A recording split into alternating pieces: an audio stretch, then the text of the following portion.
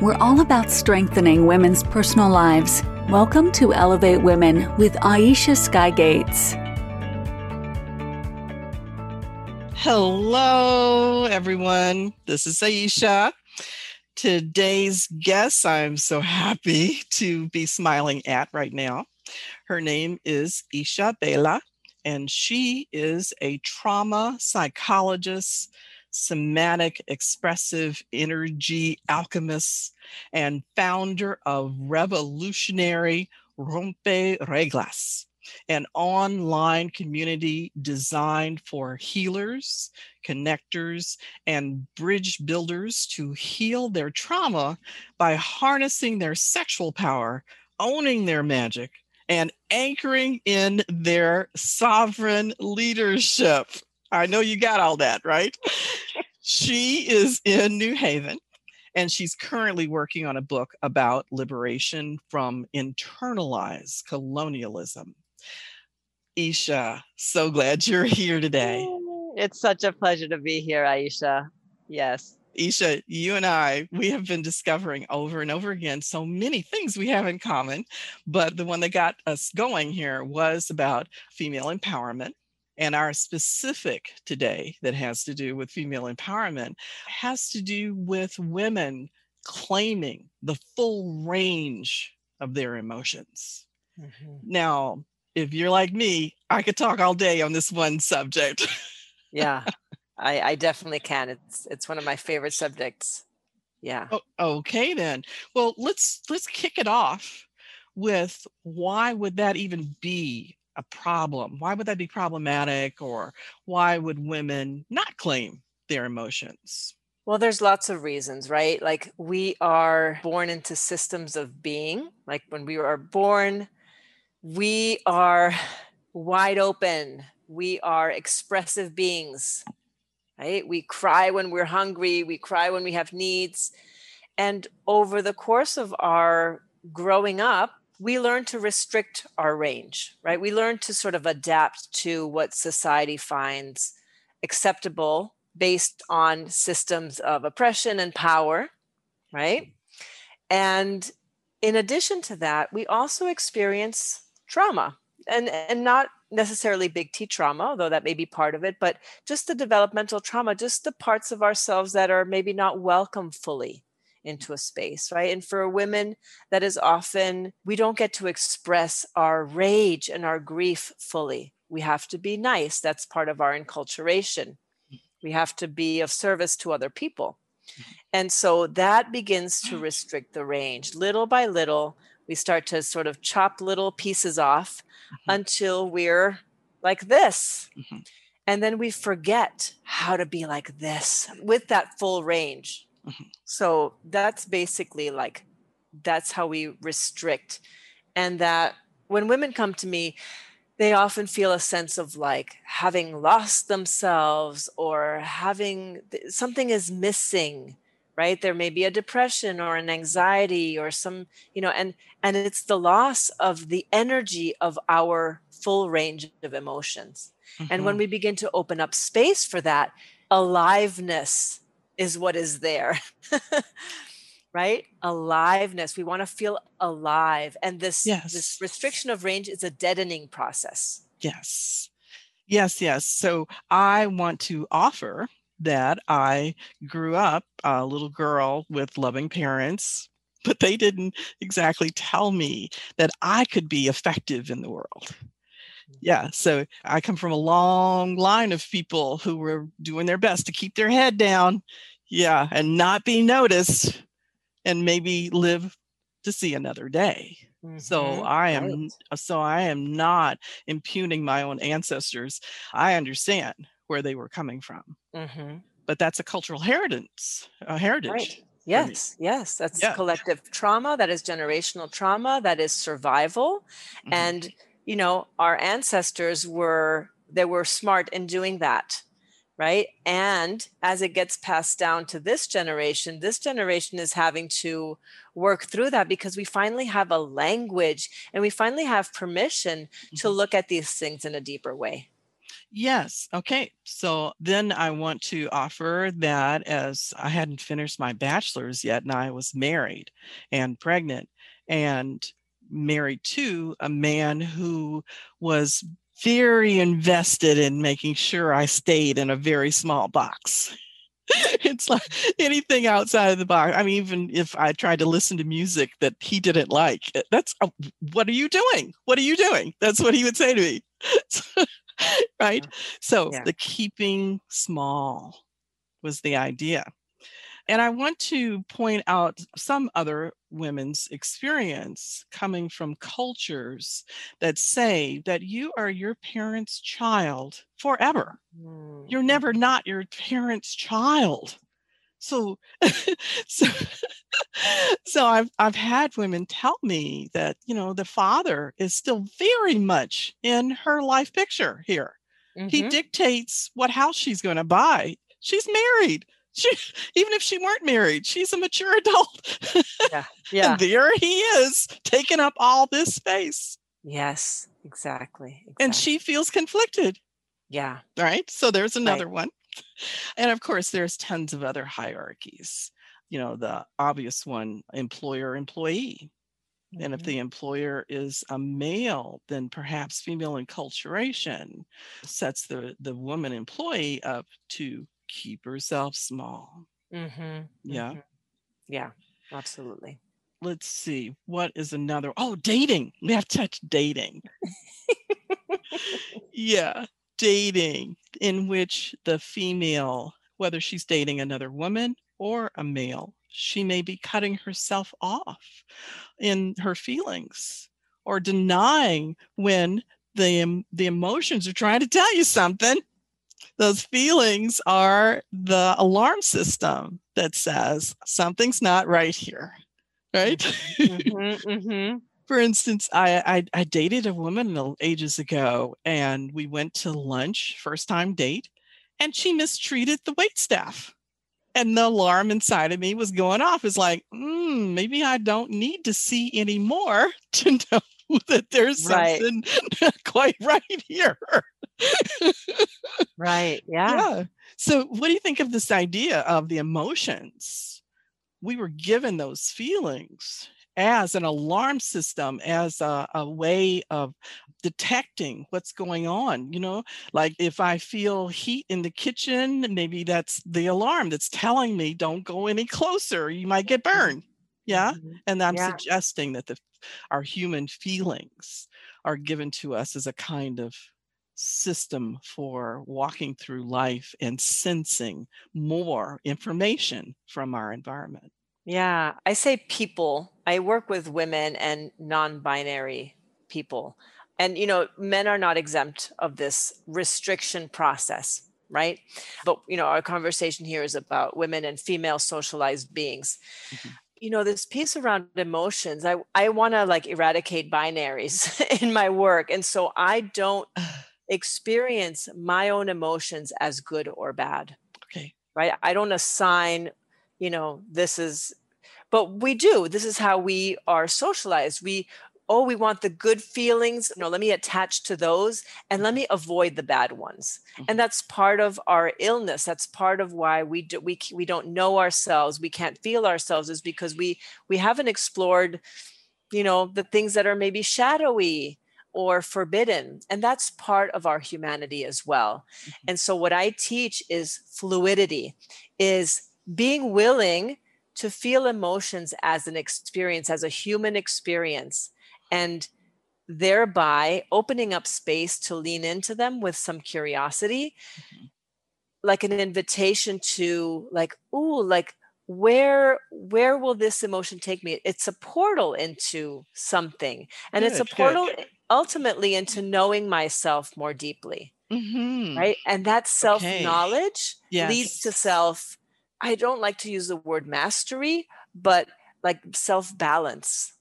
Sure. Yeah. Well, let's toss in the word self-awareness, Yeah. a Yeah. greater or deeper sense of self. Yeah. And even the sense of self can be torn into, at least two pieces. How about self to self? Both are small s's, Yes. but self to self, and one of them is a capital S, the divine. Yeah. Yes. Yes. Right. That Right. we are divine, that we are more. Exactly. And we've Exactly. always been more. Yeah. Yeah. So this business of being smaller is in the exact opposite direction. Yeah. Precisely. Precisely. Yeah. That capital S for self invites us to claim more space, right? Yes. Actually, no boundaries. Yes.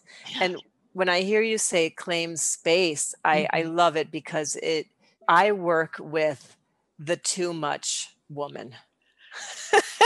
I work with women who are too sensitive, who have really big desires, like who are told like tone it down. Right? And yes, we've become nervous about like how do we move in the world with this big energy. And so it is about like pulling it out slowly, opening up space for it. And because I work with the body, really helping women hold the charge, the little charge, the energy of, or the electricity of their energy. And that's part of sovereignty, like being able to hold space for that big, juicy energy. And then do good things in the world with it. Bring it, bring it into purposeful leadership. Yes. You know? Yes. So I invite women to sit with themselves with that wonderful no boundary space. Yeah. Yeah. To take time every day and just enjoy it and feel the bounty of it. Yes. That wonderful word abundance, it refers to space. Yeah. American culture seems to want us to think of things. I own this car. I own 3 cars, right? Things, objects. No. Abundance starts right on in here inside me. Yeah. Yes. Yes. And what you're referring to, that beautiful power that gets freed. Yeah. All of that is recognizing that you're holding so much abundance. Yes, exactly. Exactly. And our feelings help us to employ all of what we are and use that abundance, as you said, contributing to the world. Yeah, you found that actually you were all of this. Great. Yeah. Yeah. And there are plenty of people and systems and structures that will tell you that the big energy that you're claiming and playing with and enjoying is not okay. Yes, I've gotten several invitations lately to give talks at conferences. And one of them, I had said yes, but when the organizer and I talked, I felt insulted by him. So I said no. And he decided to spend quite a bit of time because he wrote me this long, nasty letter that says, "You're not all that." Wow. Okay. Yes. Yes. Well, good for you. Right? Yes, I hope every woman hearing this is laughing with us. It's Yes, like, exactly. right, that a man just said to me, "You're not all that." Okay. Yeah. Not worth arguing about, right? No. Discard, delete. Yeah, that's right. Okay, so if we turn this on its head and we are because that's where we've talked ourselves to, claiming the full range of our emotions. Help me here. And let's tell everybody what the gains are. I'm going to start with, we're claiming ourselves as valuable. How about that? We're claiming ourselves as an authority. I don't know about you, but I started my early adult life, the beginnings of my adult life in an abusive relationship. And so it's taken me years to realize and then fully claim with my voice, my Mhm. authority in the Mhm. world. Mhm. And then that thing about effectiveness in the world, I told you was family heritage of, Yeah.